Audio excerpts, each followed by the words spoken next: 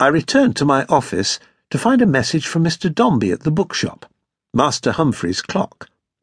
Mr. Dombey said he had been contacted by a lady claiming to have a 1931 Railway Gosling Annual for sale, and who was due to visit his shop at 4 o'clock.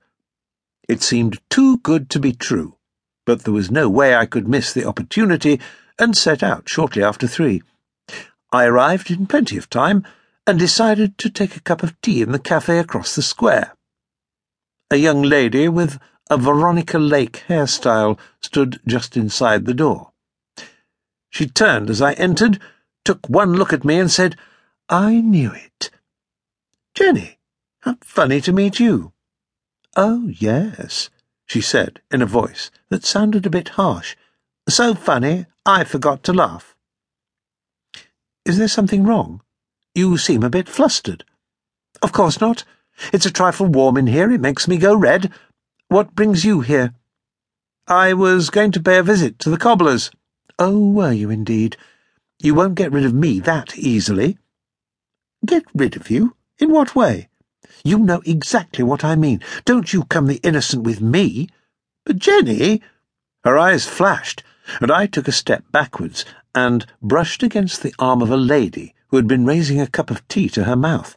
"I'm so sorry," I said. "You should be more careful," she said, in a sour voice. "Yes, it was clumsy of me. I'm terribly sorry." "Well, it's too late saying that now, isn't it?" "Is your arm broken?" said Jenny, turning sharply. The lady looked at her arm, and then thought better of herself. "No, of course not. It sounds like it, the fuss you're making. All he did was brush your arm. He jumped back very sharply. Look at the mess he's made on the tablecloth." "That's what the tablecloth is for, isn't it? To mop up spills?" "I'm just saying—" "Say it to me, then. I'm the one who made him jump back." I took Jenny gently by the arm. "Shall we go outside? It's a trifle stuffy in here." Outside on the square, Jenny pushed herself close to me and told me in no uncertain terms, "I don't believe you are going to the cobblers. You are probably investigating the missing nuns and don't want me tagging along." "I really am just going to the cobblers." "Which one? I'll walk with you." "As it happens, I think I might pop into the bookshop for a browse. I'm a bit early."